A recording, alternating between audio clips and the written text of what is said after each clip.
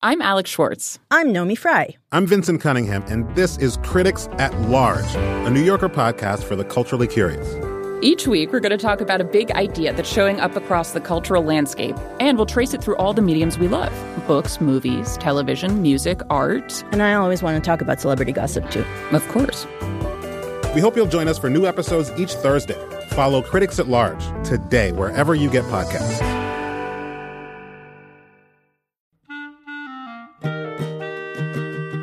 This episode of Livewire is brought to you by Progressive Insurance. Whether you love true crime or comedy, celebrity interviews or news, you can call the shots on what's in your podcast queue. And guess what?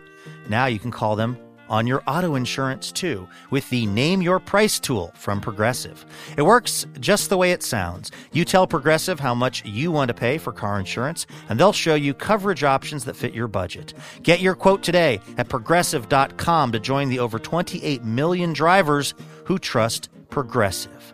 Progressive Casualty Insurance Company and affiliates. Price and coverage match limited by state law.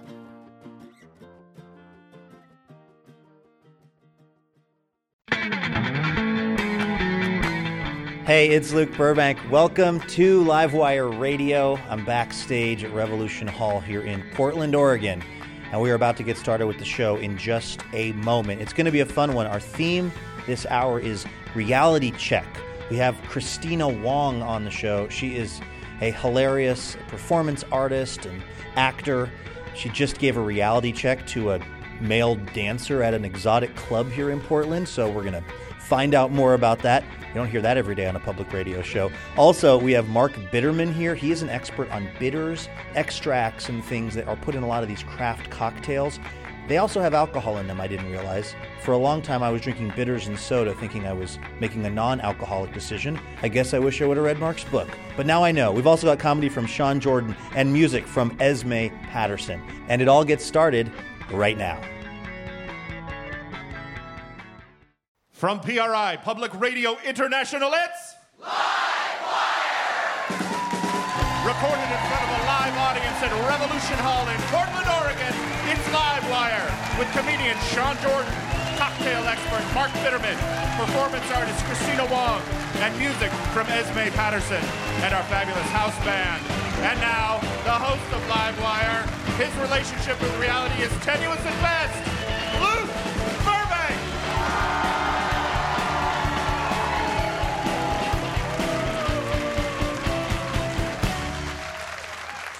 Thank you, Jason Rouse. Thank you, everybody here at Revolution Hall. We have a great show coming up for you. Our theme this hour is Reality Check. It's good to have dreams, but it's also good to make sure they are rooted in reality. It's why the great philosopher Casey Kasem, at the end of American Top 40, used to say, keep your feet on the ground and keep reaching for the stars. Because you should reach for the stars, but from a safe place. Like the ground. I got a reality check this week, and it is that I am very bad at dancing in a ballet. Very extremely bad. What happened was I occasionally do little reports for CBS Sunday Morning, and they called me this week, and they said, do you have any ideas for a Christmas-related story? And I said, yes, I do, because the Pacific Northwest Ballet in Seattle, they put on the Nutcracker every year, and they've had a role, I've actually done this before, where they set it aside for some kind of local quasi-celebrity, and you get to come on stage, you play an old grandpa in the way back of a party scene, and it's perfect because the grandpa is supposed to be kind of senile, like he doesn't know the dance moves, so you cannot mess this role up. It's perfect for somebody who's only had hours of training to be part of this ballet. So I told CBS, how about I go dance in the Nutcracker, you guys film it, it'll be fun. They said, that's great, we'll send the crew out from New York. At no time had I asked Pacific Northwest Ballet if this was cool with them. So when I did, they politely gave me a reality check, which is, we totally changed the production this year. There is no senile grandpa role. In fact, there is no role at all that you can come play on stage. This now is only for real dancers, Luke. But I was kind of screwed because I had already told CBS they're sending a crew from New York for a thing that we cannot film because it does not exist.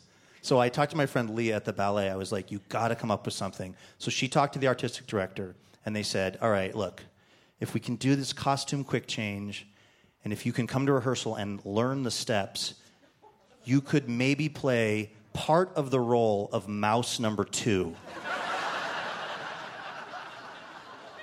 We'll give you the details on Mouse number 2. This is what is required to play the role. 1, you have to get in the costume, which is not a small feat. It's this huge, really kind of unwieldy thing to wear. There's a huge mouse head that you have to wear that actually sits on top of your head. You can't see out of the mouse head. You look through a hole in the neck of the mouse, okay? And when you do your mouse dance, you have to hold your arms unnaturally high, because where the mouse head is, if you don't do that, you'll look like you have T-Rex arms. So you got to get in the costume. Then you got to learn the steps. And these are the steps that Mouse number 2, or as I learned, his nickname was Cheddar. These are the steps that Mouse number 2 did. You start off on the side of the stage. You run out into the middle of the stage. You scare Clara, the little girl who has the nutcracker. Then you run across to the other side of the stage. You wait for 16 counts. Then you run back to the middle of the stage and you join this circle of mice that are spinning around Clara and spinning in place for 16 counts. Then you leave the stage. That might sound really easy to those of you who are dancers, but to me, a non-dancer, they might as well have said, can you just do the Gene Kelly part from Singin' in the Rain? You know, you jump around in the car, you do the thing with the umbrella, it's fine. I was really freaking out about this. I went to the rehearsal. It didn't go great. I'm backstage. It's getting closer to performance time. I'm in the mouse suit now. And I'm trying to find somebody to calm my nerves. I start talking to these little kids, these little 9-year-old professional ballet dancers. And I was asking them, what should I do? And this one girl said, it was a pretty good idea, actually. She said, maybe you could just pretend that you're like a rich mouse who doesn't have to do the spins. You're just kind of like supervising the other mice. Like a 1% mouse. It's a tragedy. The gap between have and have not mice is just growing. I think Bernie Sanders is looking into that. But I was considering it for a minute, but I was like, I don't know, that's probably not going to work. So anyway, it's about my moment to go on. I'm standing on the side of the stage. There's this 6'5", very intimidating German guy named Otto, who is the ballet conductor. His job is to hold me and then push me onto the stage at exactly the moment when I'm supposed to do my thing. And we're standing there, and all of a sudden I can't see anything. And I'm like, is Otto hazing me right now? Is the other guy who plays Mouse number 2 getting back at me? But I'm trying to be cool. I don't want them to think they're getting to me, so I'm just trying to ride it out. And after about 30 seconds, I realize what has happened. One of the enormous curtains came down and hit me on top of my mouse head. If it would have been 2 inches over, I would have been knocked totally unconscious. So I was off to a hot start. And now it's time to run on stage. I run out there. I scare Clara. She has this look on her face like, they're letting middle-aged guys in the ballet now? I run across. I get on the other side. A different dude's job is to catch me over there, hold me for 16 counts, and push me back out on stage. I think he waited too long, or I was frozen. By the time I start to get back to the middle of the stage, I realize things are going off the rails. All the other mice are already in their circle doing their dance. And I'm like, I have to decide right now, do I try to insert myself into this situation? And maybe I'll get there and start spinning and they'll be done and they'll leave. I'll be like the mouse that doesn't know when the party's over. Can we call you an Uber? Need you to leave the stage. Or I could just mouse my way to the back of the stage and just kind of stay out of everyone's way and leave, which I considered. I decided to go for it. I sprinted towards the circle. I did a leap. I started rotating in the air before I even got into my spot so I could try to catch up. I'm doing my spins. The helmet is going crazy because it got hit by the curtain. Can't see anything. Very close to throwing up inside the costume, which Another dude had to put on immediately when I got off the stage. So I'm spinning it. I just noticed out of the corner of the mask that, like, the other mice are leaving. So I'm, okay, this must be time to go. I run off the stage, and everyone's taking the costume off of me. It's like a NASCAR pit stop or something. And they're telling me I did a great job, and I'm feeling, like, so amazing. All of a sudden, I have this euphoria sweep over me, like, I did it. I took on this very intimidating thing. I danced in a professional ballet, in a real role, and I was pretty good. And then one of the cameramen from CBS showed me his footage.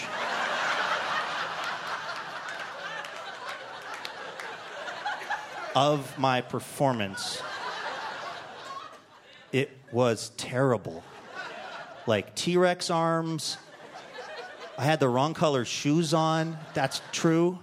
I got to the spin party late.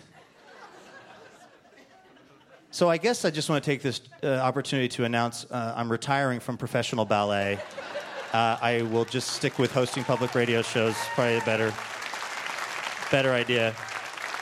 That was sort of a reality check for me right there. All right. Christina Wong is an artist and actor known for her appearances on Comedy Central and the FX network. Her solo theater show, Wong Flew Over the Cuckoo's Nest, and Wong Street Journal delve into the experiences of Asian American women, as well as, in her words, shaming the Wong family name. I'm also told she recently gave a male exotic dancer a reality check right here in Portland when he tried to compliment her by telling her how much he likes Oriental women. Please welcome Christina Wong to Livewire.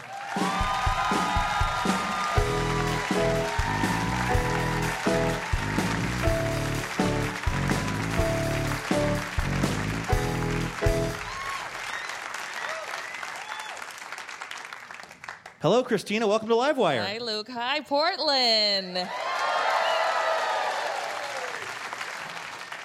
All right. I want to ask you about your conversation with this exotic male dancer. Let's call him Austin for the sake of the story, because that's his real name. I want to, but first, before we get to that, because our theme is reality check this hour, I want to talk about something I saw by way of Twitter last night, which is that you here in Portland went on a date and you streamed the date on the internet, basically, yes, through this app called Periscope. Yes. So that way I didn't have to actually be in the moment. I could be in the moment with everyone else. And he's actually here tonight. Father of my children, are you here?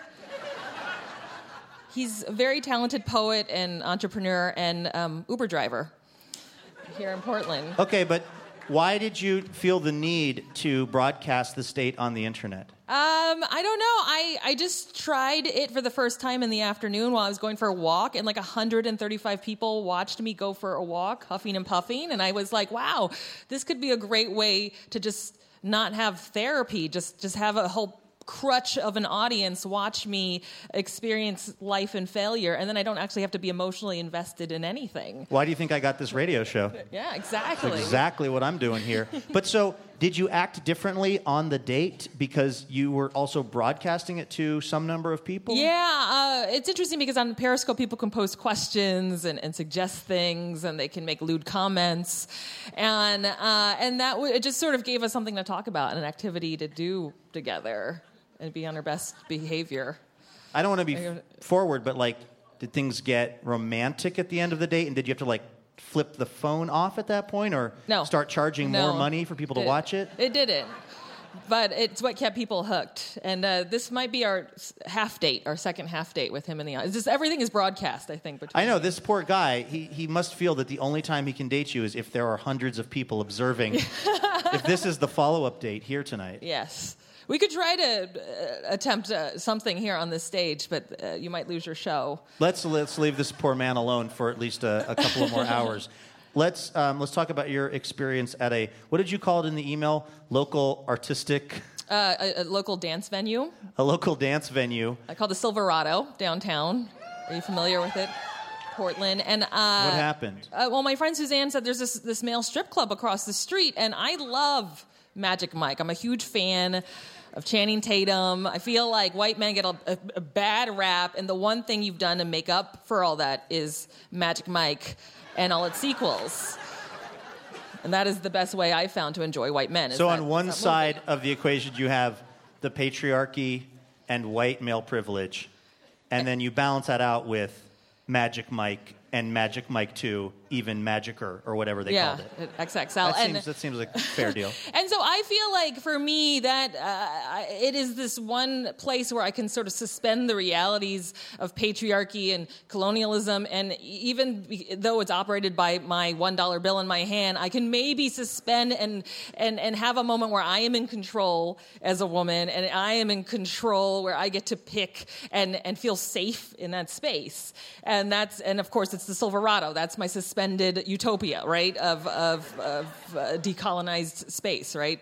Or so I thought. And so this guy, Austin, real name, was coming on to me like hardcore, and I could tell he was straight because he was the worst dancer in the club, and. Dead giveaway. Blowing kisses to me across the club. I was like, sort of flattering that I broke his shield. Like, he's supposed to be working, but I broke his shield. And he was begging my friends, please, please let me give her a lap dance, please, please, please. And I was like, okay. And then he pulls me. So I go at the foot of the stairs, and he's like, I'm so glad that you agreed to do this. I love Oriental girls. And my last girlfriend was Asian. And I was just like, what? Like, boom, boom, like two at once. And I don't know if you know this, white people, but when you date an Asian woman and then break up with them, their souls do not die and they do not reincarnate in other Asian women. We are different people. That is not what I've heard. This is not flattering. So I could have just walked away, but of course I opted to educate him. In the champagne room, upstairs. Over, what Fetty Wap song I'm trying to think. This is the least teachable moment. The least teachable. So I'm trying to explain the history of the word Oriental, and that it is about a certain framing. It was invented. It was a racist word. It has actually been barred in Congress. They can't use that in documents anymore. And while his junk is pushing up against my navel. And I am just dry. I'm drier than a desert. Nothing... And I'm trying. He's giving me, even his kisses are dry. It's like grandma kisses. And he's just he thinks like a grandma who doesn't understand the proper way to describe people. He's like a 120-year-old man inside a stripper body, right? And I'm just sitting here thinking, what kind of diversity education do they have here at the Silverado? I don't understand. What happened here? Hold that thought. Okay. We've got much more to say about Portland's male exotic dancing community right after this. We've got to take a short break. We're talking to Christina Wong. This is Livewire Radio. Back in a minute.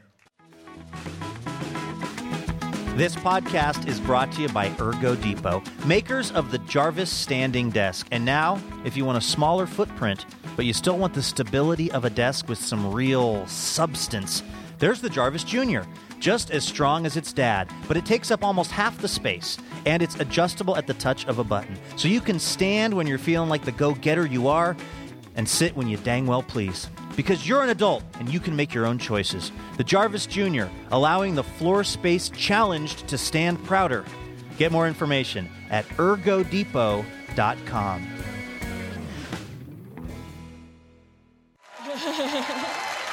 Welcome back to Livewire Radio from PRI. My name is Luke Burbank. I'm your host. We're talking to performance artist Christina Wong. You do so many different things. How do you want to be described in terms of your career and what you put out there? I say performance artist because it just is sort of a catch-all, but because that phrase scares everybody, I say comedian along with it, which also confuses people because a lot of my work just happens in one-woman shows on theater stages. Well, I've watched one of those shows, Wong Street Journal, your new show. I thought it was fascinating, and the sense I have is that a lot of the stuff that you do tries to kind of explore and describe the experience for, in particular, Asian American women in this country.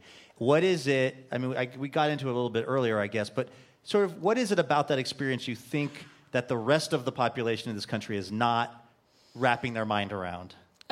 Well, I'm third generation Chinese American, which means one thing: my mom does not have an accent. So there goes half the stand-up jokes that I'm supposed to tell, right? and so I often feel like I'm in the wrong body, or that I'm not supposed to be here. Everyone's always asking, "Where are you from originally? Where are you from originally?" And that gets really confusing in the case of this particular show. When I decided to go to Uganda, I had an Eat, Pray, Love moment. I was guilty of having that, and I went to volunteer volunteer with a microloan organization, and there I became a Mzungu, which is a Swahili word used to describe white people. And I would be very casually, locals would say, when they see your white skin, or we know the whites have money, and I'm just like, whoa, I've never gotten to be white in my life, and certainly not here. It's awesome, right? Yeah. And so I got to experience white guilt for the first time. Oh my God, that stuff is serious. Like I've been donating some serious money since I have experienced white guilt. And I met these guys on the street, and they tried to charge me what's called the Mzungu price, the foreigner price for some food. And I yelled at them, "Don't charge me Mzungu price!" I see two of the guys holding hands. I assume they're the underground gay community of Gulu, Uganda, because all my codes are switched in my head. And they invite me to this dark room behind them, where I assume they're going to organize as the gay community. And I follow these strange men into a room at night, and very smart. And it turns out to be a music studio, and they are rappers. And I start to record a rap album with them that night called Mzungu Price, that now plays on the radio in northern Uganda and in nightclubs. So, white privilege. I am the It took you like 5 minutes of being white to get a record contract. I know. I am the Iggy Azalea of northern Uganda. But yeah, and who kicks off the rap career at 35? I did. So that. How was the song? Like, do you think it's a pretty decent rap song? Yeah, I think it's decent by our standards, and it's fantastic over there. They rock out to it. That's incredible. So if we were to go to Uganda, there's a chance we would hear this coming out of the radio or playing in a dance club. Specifically in northern Uganda, yes, post-conflict. Well, that's Uganda. that's the place you want to break is northern Uganda. Yeah. Forget southern Uganda. If you're playing in northern Uganda, my headshot is signed and in a 2-room studio up there. And no pizza parlor in the U.S. will hold my headshot, but over there. But in Uganda, commodity. you're a recording star. Yeah. So we don't have a lot of time, but I do want to hear about your beef with James Franco. Oh my God, old school. Well, now that you're a rapper, you have to really, you have to kind of work on your beef. I have to work on beefing. So I graduated from the English department at UCLA in 2000, and I'm the same age as James Franco, and he took a break from school to be famous. And I was invited in 2006 or 2000, and I think something like that, 2006, to give the alumni giving a commencement speech. And I see him there, and I don't recognize him because I didn't watch movies that much then, and I was just like, he looks so familiar. And my father recognized him as the guy from Batman, is that right? And or Spider-Man, that's the movie he's in. And don't worry, fans of those movies would never be mad if you mixed it up. It's a pretty chill culture. So I give this speech, and my father, after the whole commencement ceremony is over, is like, "Oh, take a picture with James Franco." And he's pointing to him, and he's talking to the woman who invited me. And as I'm walking up to him, I hear him say to the woman who invited me, "You know what? I want to give this speech next year."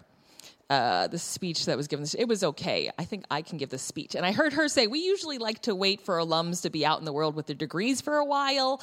And he's like, that speech today wasn't that great. I want to give the speech. So he was still in his cap and gown. Everyone else is with their families I don't know where his family is. He's just lobbying. And at that moment, my father taps his shoulder. My father can't hear for whatever reason all this. I can hear this. And I'm just shocked. And he turns and he's like, "Oh, hey." And I'm like, "Hey." And it's just like the worst thing in the world that the most famous person there hated my speech and also used it as an opportunity to lobby for him to give this speech. And I kept telling myself it didn't happen. The following year, I see a newspaper article that he was supposed to give the commencement speech for letters and science, and his fellow students, who were his classmates the year before, actually wrote a petition and said, "We don't want our classmate to give the speech because he's only been out in the world for 9 months with his degree." And then the following year, he hosted the Oscars, which was so fantastic. And I would love it if he came off stage at the Oscars and you were talking to someone going, you know what? I should host the Oscars next year. "It's all right." He was all right. I could do a better job. And so I wrote a blog about it after the Oscars. I felt like that was an appropriate time to punch him while he was down. And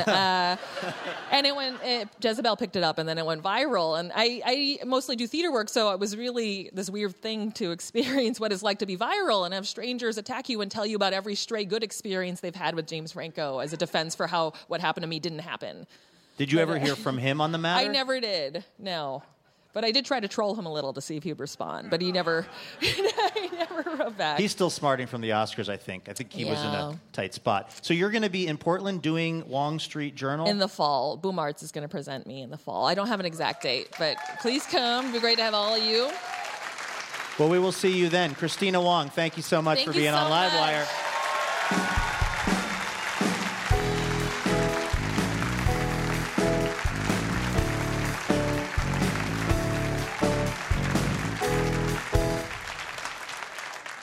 You're listening to Livewire from PRI. This week's show is brought to you in part by New Belgium Brewing, now featuring their Side Trip Belgian-style pale ale, brewed with 100% Belgian ingredients in honor of our Belgian inspiration. This beer is a testament to transatlantic sharing and proof that long-distance relationships can work, as long as they're with beer.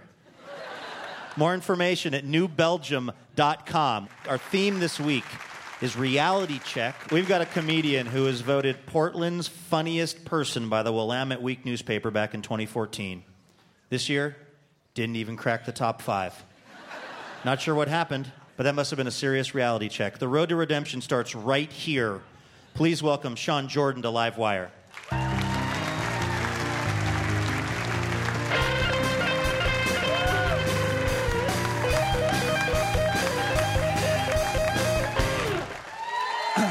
Happy holidays. I played football when I was in high school. I know what you're thinking, like, of course you did, dude. With that body? Come on. You're built like an unpublished author. You look amazing. And that's one thing. I was terrible at football. And that's one of the reasons I think I was, is because I just don't have the body for it, right? I don't have a good body. I don't have a bad body. It's just existing, you know? Exactly what popped into your head, everybody got it right. Just listen to my voice out there. Whatever you pictured, that's what I look like naked. Everybody got it. Like a big unmolded tube of peach-colored clay. That's what's going on. If I took off all my clothes right now and got completely naked, everybody's heart rate would stay exactly the same. A smattering of applause. That's all I need. Just a smattering. Any more than a smattering, and I get out of here, so... If I took off all my clothes right now, somebody would be very surprised at the amount of chest hair that I have. That's a weird thing. I have way more chest hair than anybody thinks I do. And that's odd. And it's all in a weird circle right here, like right in the middle of my chest. For those listening, right above my xiphoid process on my sternum. It's just like a weird ball. It's like God gave an angel about a fastball's worth of chest hair, and they just took it and dipped it in Vaseline and went, and just whipped it right at my chest. And I was like, well, no, I'm going to move this around. You guys screwed up. That's not what you meant to do. And they're like, no, you leave it right where it is, dude. Leave that weird, stupid-looking ball of chest hair right on your sternum. And as I was dealing with that situation, they took another ball of chest hair and just went and whipped that, but it hit me right on the belly button, and it made a perfect circle, so it looks like a hairy bagel now. What a fun look. I look like a walking hairy punctuation mark, like a big colon walking around on the beach. I was going to move them both around, and they're like, no, you leave those two weird dots of chest hair right where they're at, because whenever you wear a gray T-shirt and sweat a little bit, we want it to look like the mask from the movie Scream. That's what we want. It's like a big oval. So I was bad at football, and I remember thinking to myself, like, I want the kids on the high school football team to think I'm cool. What should I do? And in high school, I was thinking about all the cool stuff I could do, and I could do the splits, which is awesome. If I was doing the splits right now, you guys would all be stoked. So I could do the splits 3 ways. People say you can't do the splits 3 ways. It's a bunch of bullpucky. You got left leg cheerleader, right leg cheerleader, Van Damme. 3 ways to do the splits. And I could do all 3 because I was a boss like that. So I had this thought to myself. I was like, you know what I'll do is I'll show up to football practice, and I'll show these kids I can do the splits, not one, not two, but 3 ways. Holler at your boy. Obviously, they're going to be into that, because we all know how nice the kids on the high school football team are. Just in general, right? Bunch of peaches. But especially to the other boys who can do the splits. They really like those guys. So this is where you guys need to go on a journey with me. Anybody just picture this. Everybody, I walked up to football practice in my full-on football outfit, which in hindsight is another reason they hated me, because it's not an outfit, it's a uniform. I get that. What's up, bro? What do you think about my football outfit, dude? Pretty dope, right? Pretty dope. I know everything's too big, but I'm terrible, so I got last pick on the pads. What's up, bro? See you at the kegger. So I walked up, and the coolest kid on the team, Eric Johnson, I go, hey, Johnson, what's up? Yuck! And I dropped straight to the left leg cheerleader splits in front of the whole team. And it wasn't fast like Usher or Michael Jackson would do it, because I had cleats on and we were on turf. So just picture a baby giraffe standing for the first time, right? Just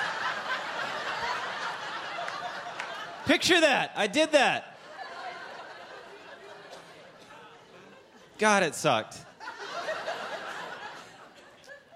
And I got to the end, and I find like a minute, and I had like a figure skater. I was like, what's up? Cool, right? You guys like me yet? And I thought I'd have a bunch of friends by the time I hit the ground, and I did not get any friends. What? You know what I got? I got a lot of nicknames. Yeah, they were bad ones. I didn't like them. So I remember telling my dad that I was going to quit football. I go, hey, Dad, check this out. I'm going to quit football. Did the splits at practice yesterday. I don't ever want to talk about it. He goes, well, I got to tell you, but I'm kind of disappointed I didn't raise a quitter. See how quiet that is? You could hear the lid from a bottle of vodka drop in my kitchen that day.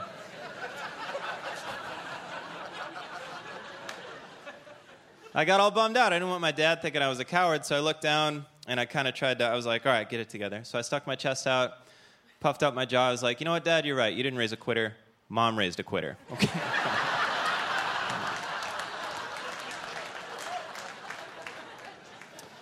All right, I'm going to do one more joke, and then I'm going to leave. You guys are fantastic. I get real nervous around girls still. I know you guys are all freaked out about that. You're like, what, with those eyes? Yeah, I do. I get real nervous. I was sitting in a bar not too long ago, just sitting by myself, and a girl came up, started talking to me, very attractive. After a while, she's like, hey, let's go to your house, finish up the night. I didn't know what she meant. I got all nervous. I started pitting out, blinking all fast. I didn't get it. I was like, hold on, let's go to your house. Maybe that'd be better. And she said her roommate's boyfriend was in town. It was like a long-distance thing. She's like, I just want to give them the whole house to themselves. And I was like, you know what? I thought about it. And we'll go to my house, but we got to be really quiet because my 2 roommates have a son, and it's me. So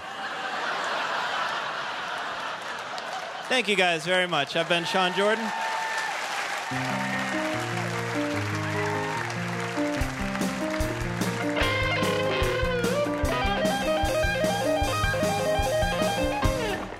You are listening to Livewire. If you like what you're hearing, check out our podcast, available through iTunes, Stitcher, all the usual places, or you can go to livewireradio.org for more information.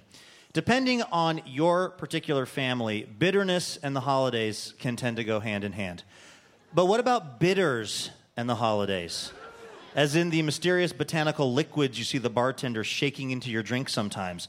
Many bitters started out as cure-all patent medicines in recent history, but have now evolved into a big part of the craft cocktail movement. Here to talk about them in his new book, Bitterman's Field Guide to Bitters and Amari. Please welcome Mark Bitterman to Livewire.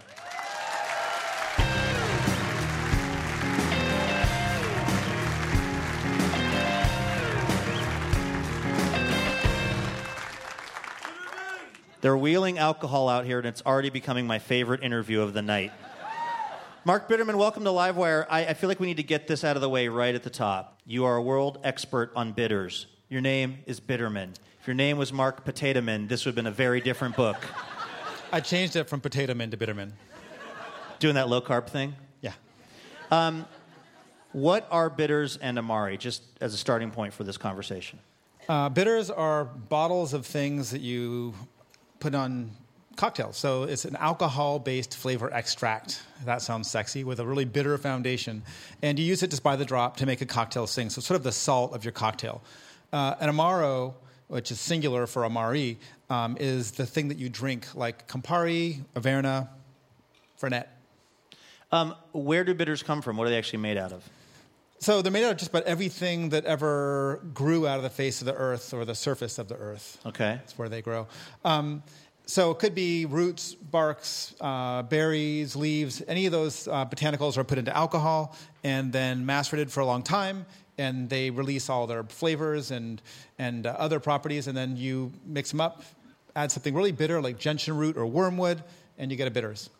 What is the point of bitters? Isn't bitterness nature's way of telling us don't do that? Yeah, it mostly is. Interestingly, we have one kind of taste bud for sweetness, one kind for saltiness, one kind for sour, one kind for umami, which is savory flavor, the new flavor, which we had to learn about from the Japanese. And we have about 25 different taste buds for bitterness. So it's because it's a toxin often in nature, but it's also a nutrient. So we got very good at tasting them.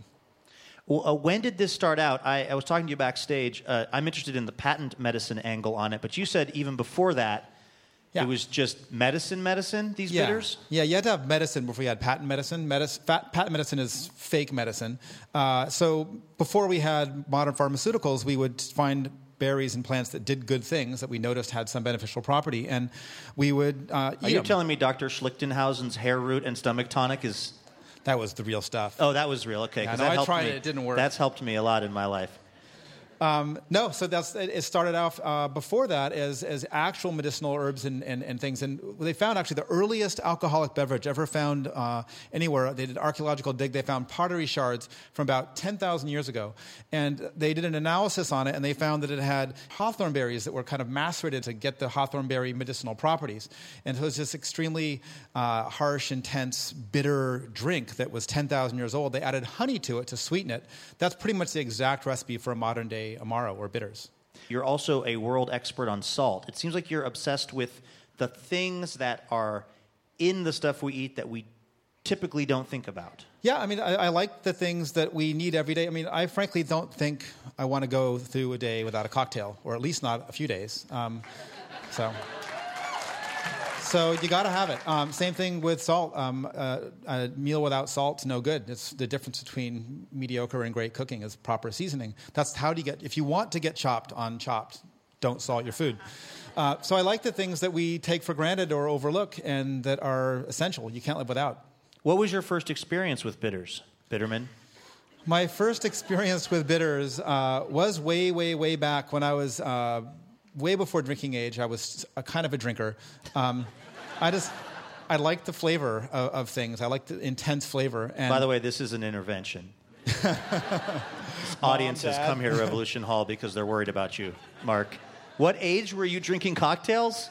I was tinkering with them when I was in my teens. Okay, all right, that wasn't that young. Yeah. It's hard to drink for a young palate. It's very, very intense. But no, I remember really well. For some reason, when I was a kid, the really, if you're really classy, my parents thought if you're really classy, you drink Cointreau. And Cointreau is like this cool, sophisticated drink, this syrupy orange stuff you just drink. And so I was into mixing and goofing around to show off to my parents how, what a mommy's boy I was. And I would put some soda in there, and I would put bitters. And I did that way back. And people didn't like it because it was Cointreau. But yeah, I didn't realize until not that long ago that bitters had alcohol in them. And I had a period of time where I was taking a little break from the booze juice. So everywhere I went, I just got bitters and sodas. Yeah. And then I was like, I like this. It's almost like it has alcohol in it. Because it does, apparently. Yeah, 44.7%. Yeah, it's only 44.7%, though, so... It's not Everclear. It's not moonshine. Right, exactly. It's not lighter fluid, so I guess that's good. We're talking to Mark Bitterman, by the way. His new book is The Field Guide to Bitters and Amari. You've brought out some fixins for a cocktail that involves some bitters. Can you tell us about this? Yeah, so I did this because I wanted to have a temperance beverage for you, since I know you don't drink alcohol anymore. Right.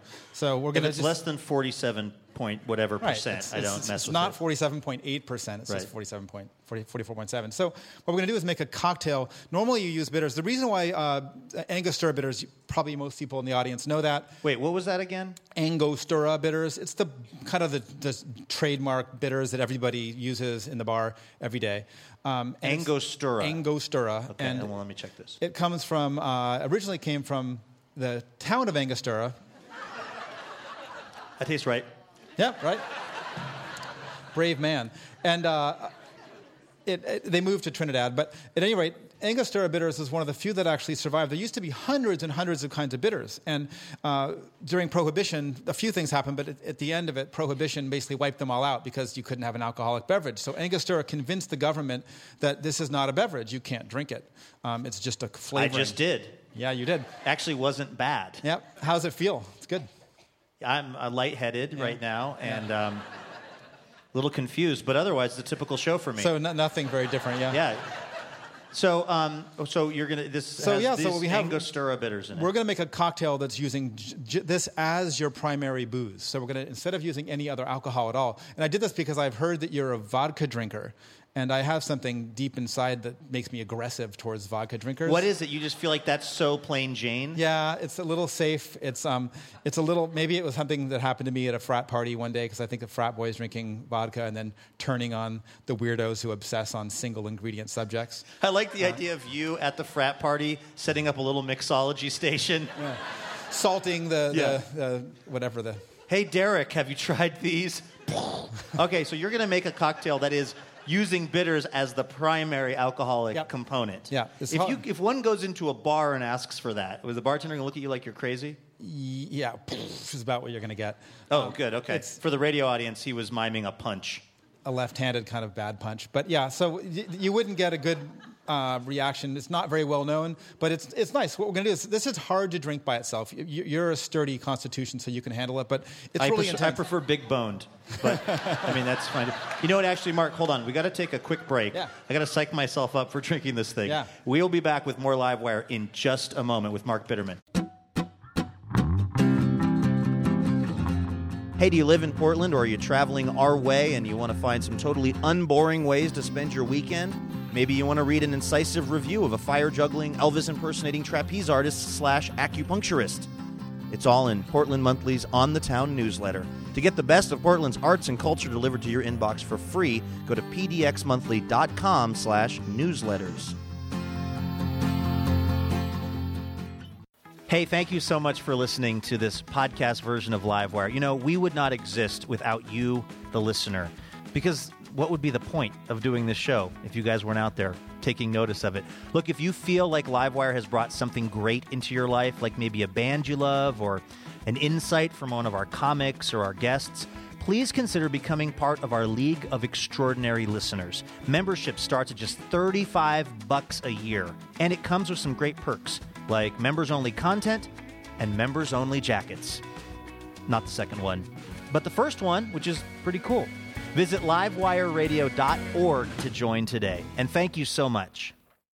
Welcome back to Livewire Radio, coming to you from Portland, Oregon, and PRI. My name is Luke Burbank. We're talking to Mark Bitterman, a bitters expert. And right before the break, you were describing this cocktail that you are about to make here on stage, which is using Angostura bitters as the main alcoholic component. Now, bitters are usually kind of just a dash of something you throw. It sounds to me like you're about to make a dish where the primary ingredient is soy sauce, as opposed to a dash of soy sauce. Yeah, it's a soy sauce-based food we're about to make. Okay, great.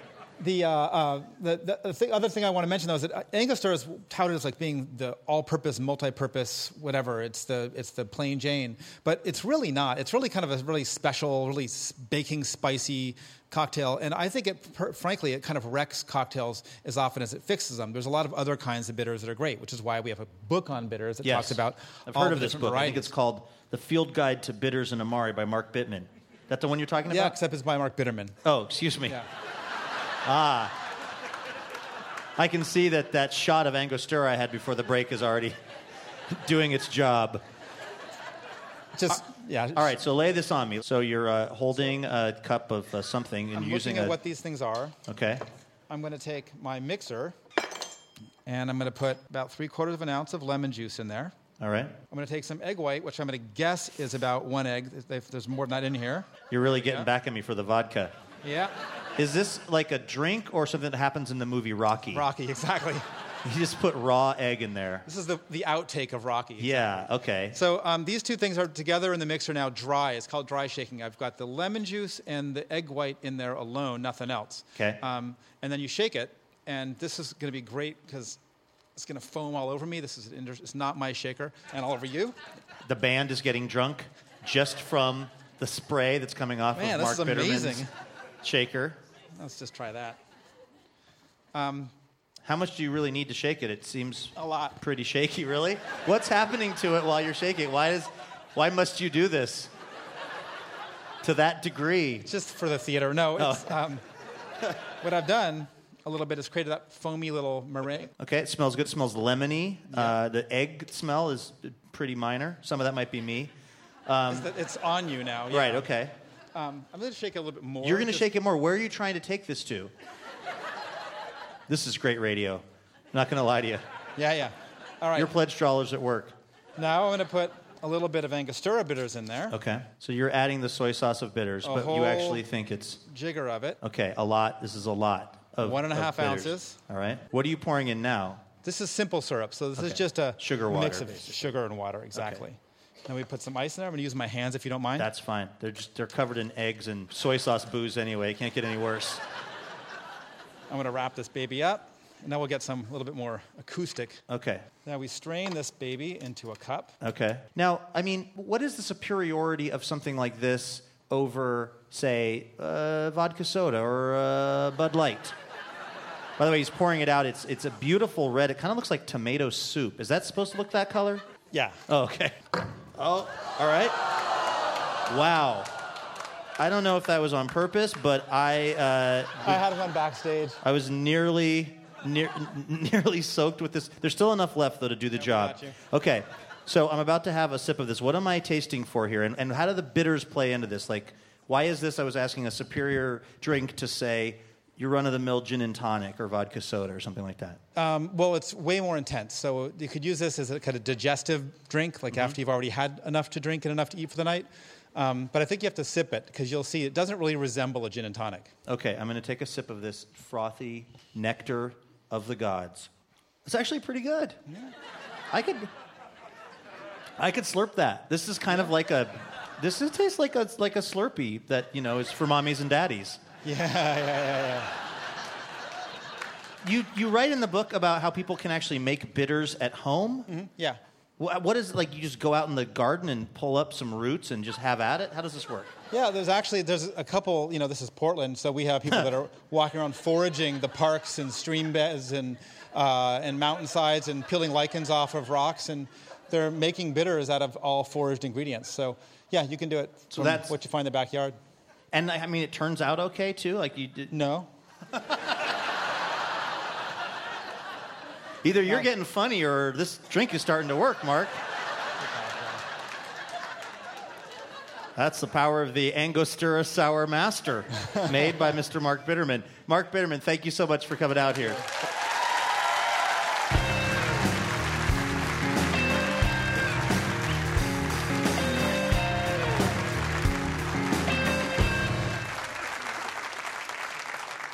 I'm keeping the cocktail. This week's show is brought to you in part by Alaska Airlines, with 38 nonstops from Portland, and this winter, adding Austin, Texas, where Livewire airs on KUTFM. Go from chilly and rainy to chili rellenos. In just a couple of hours, Alaska Airlines keeping you connected nonstop. More information at alaskaair.com.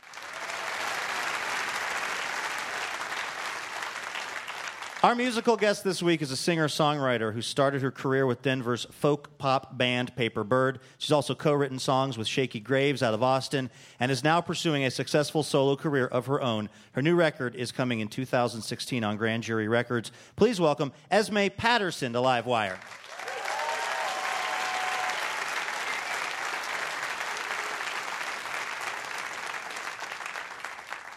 Well, I've been working really hard on making a new record, and this is one of the songs on it about just listening to your heart.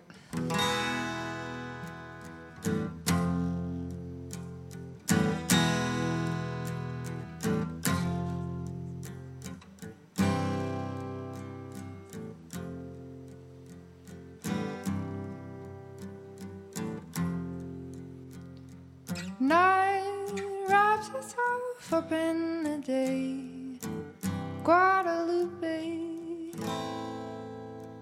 The eye wraps itself in the hurricane, Guadalupe. Oh, I hear her say that help ain't far, it's in your heart.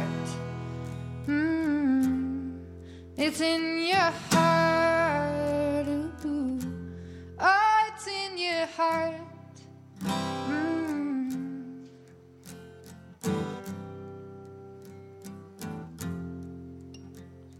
Sugar wraps itself up in the cane, Guadalupe.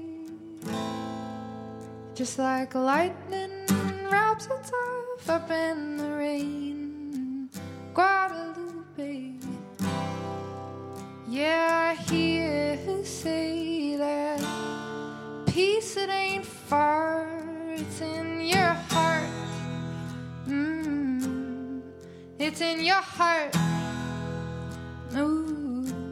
Oh, it's in your heart.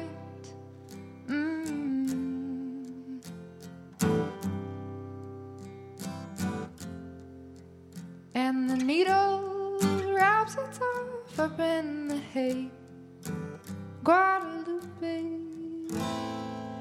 Just like guilt wraps itself up in the blame, Guadalupe. Oh, I hear her say that love ain't far, it's in your heart. Ooh, it's in your heart. Ooh, oh, it's in your heart.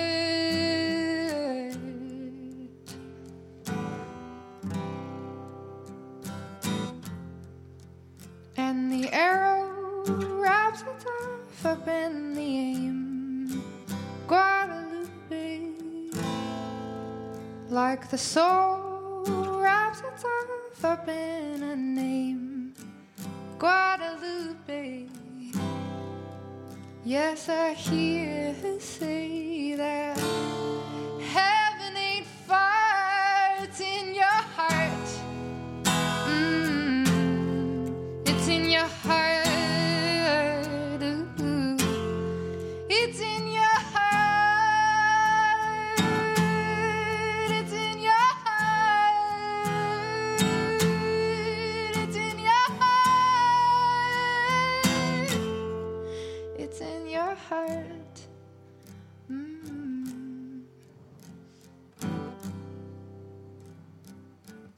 Honey, it's in your heart.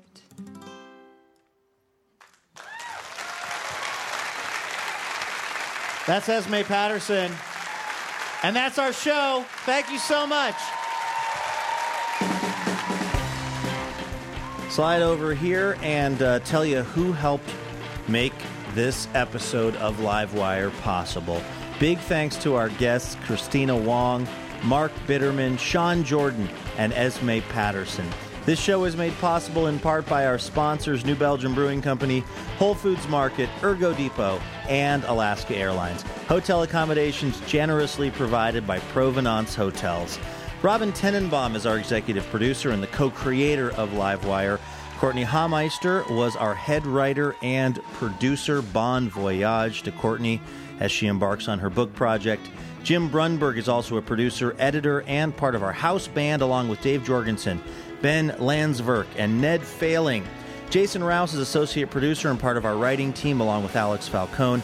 Our guest writers this show were Caitlin Kunkel and Anthony Lopez. Molly Pettit is our amazing technical director. Our house sound by D. Neil Blake. Special thanks this show to Revival Drum Shop. Thanks also to our marketing director, Laura Haddon, our development director, Kim Bergstrom, and our operations manager, Lauren Masterson. We want to thank our digital media coordinator, Trent Finlay, for his 5 years of patience and dedicated work here on Livewire. Trent, we wish you the very best, my friend. Also, additional funding provided by the Regional Arts and Culture Council, the Meyer Memorial Trust, the Oregon Arts Commission, the James F. and Marion L. Miller Foundation, the Maybelle Clark McDonald Fund, the Oregon Community Foundation, Work for Art, the Multnomah County Cultural Coalition, and listeners like you fine, beautiful people. For more information about our show or how to become a member of Livewire, visit livewireradio.org. You can download our podcast on iTunes, Stitcher, or SoundCloud, and find us on Twitter and Facebook at Livewire Radio. I'm Luke Burbank, and we will see you next week. PRI, Public Radio International. Dear Livewire, when we first met, I was really shy. I had no idea we'd spend so much time together or that you'd be one to fill my heart with joy and make me want to be a better person. Oh, I'm sorry, I didn't know you were here. I was busy reading a review from one of our many rapturously smitten listeners. Oh, wait, actually, no, sorry. This is from Elena. Anyway, the point is, it would be really helpful if you wanted to leave us a review. Feel free to say really nice things about us, and we'll even read them now and then on the show. So you might hear your review of Livewire read on the program itself. Reviews help other people hear about the show, and then we can keep doing this for a long, long time because we love having this job. Thank you so much if you've left a review, and if you're about to leave a review, you can go ahead and do it right where you get the podcast.